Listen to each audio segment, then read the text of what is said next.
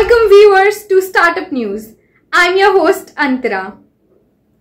My Startup TV wishes the people of Telangana on the occasion of Telangana Formation Day. Top headlines for today are: Sebi extends due date for regulatory filings. WEH Venture launches second 100 crore fund. Paresh Bilal appointed as WhatsApp Grievance Officer for India.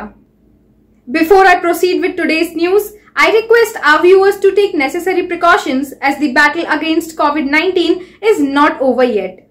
Always wear a mask, wash your hands frequently, and do not step out of your house unnecessarily. Please maintain social distancing. Remember, this is the time we fight the virus together. News for today are: Securities and Exchange Board of India has extended the due date for several regulatory filings till September in order to reduce the compliance burden on venture capital funds and alternative investment funds after it received a representation from AIF industry for an extension. After launching a 20 crore fund for startups in 2017, WH Ventures have now launched a 100 crore fund in order to invest in early stage startups. The fund will be invested in companies that may solve the problems in the Indian economy, and the fund is sector agnostic. WhatsApp Messenger has appointed Paresh Bilal as the Grievance Officer for India on its website. The step has been taken due to the new IT rules coming into effect that require social media intermediaries to appoint a grievance officer, nodal officer, and chief compliance officer.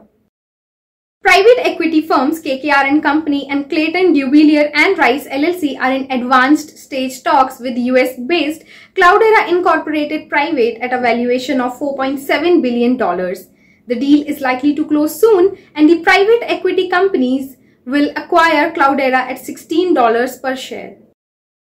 EdTech startup Avishkar raises Rs 5 crore in a pre-Series A funding round led by venture capital firm Oxano and Mumbai Angels. Other participants were angel investors Alok Mittal, CEO of Indify Technology, and Varun Agarwal, co-founder of Aspiring Minds.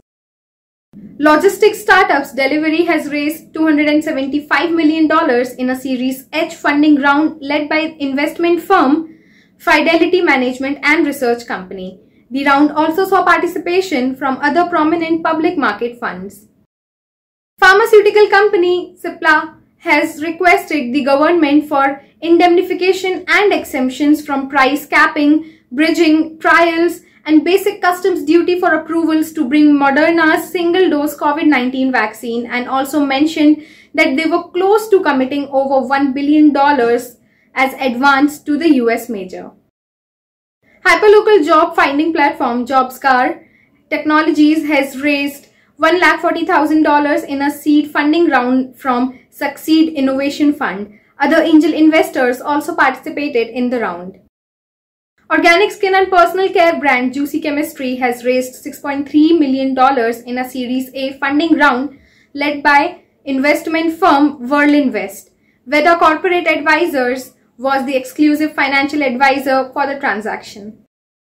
HP India has collaborated with Jubilant Bharatiya Foundation to launch a national toll-free number to ease registration on the CoWIN portal.